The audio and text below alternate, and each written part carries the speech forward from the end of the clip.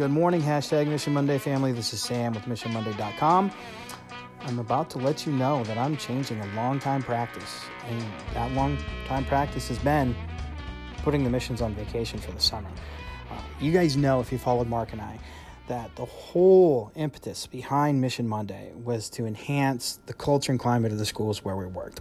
But the more people that reach out to me about Mission Monday beyond its application in the school setting, letting me know, hey, this just doesn't work for schools. This is about bonding with people. This is about creating a positive culture with all your stakeholders, and it doesn't matter where those stakeholders are or what capacity they serve.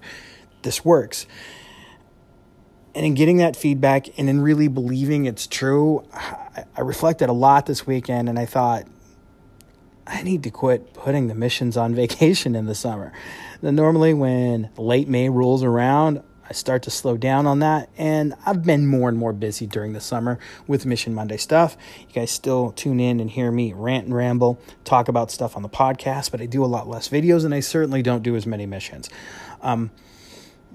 That's done, or more correctly, that's started, meaning starting today, I think it's July 15th, 2019, from now on, Sam's going to do his best to make sure that we bring a mission to you every week, all year long, whether it is summer or not. And I'd like to kick that off with one of my all-time favorites. I think it's one of the best things that I've ever personally come up with. It's one of the things that I go, all right, I will brag on this because I think it's powerful. And that is the notion of secondhand compliments. So your mission this week is just make sure, at least once this week, you talk in a positive way about somebody, even though they're not around to hear it. You give somebody a compliment, even though they're not around to hear it. Just talk to somebody else and say, hey, I got to tell you about this guy and something great that he does. Now, the reason why, I'm going to give you more background on this. Sorry, family. It's going to be a little bit longer for this first time we're doing missions in the summer. The reason why we're doing this is because I once read the most insidious force in the universe is gossip. I don't remember where I read it. I don't remember who said it, but I believe it. The most insidious force in the universe is gossip. And as I started to unpack that statement, I was thinking about, okay, what is gossip? If it's so bad, so evil, so insidious, what is it? It's just talking bad about people when they're not around to hear it. Well, if that has such an insidious force, what if we just flip the script on that? And instead of talking bad about people when they're not around to hear it, we say good things. We speak well of people when they're not around to hear it. I think this is super powerful and super positive, that if you get it ingrained in your culture, that you say positive things about people, even though they're not around to hear it. It creates a different level of positivity than I think almost any other thing, because we all know those people that are really eager to talk trash when somebody's not there to hear what's being said about them.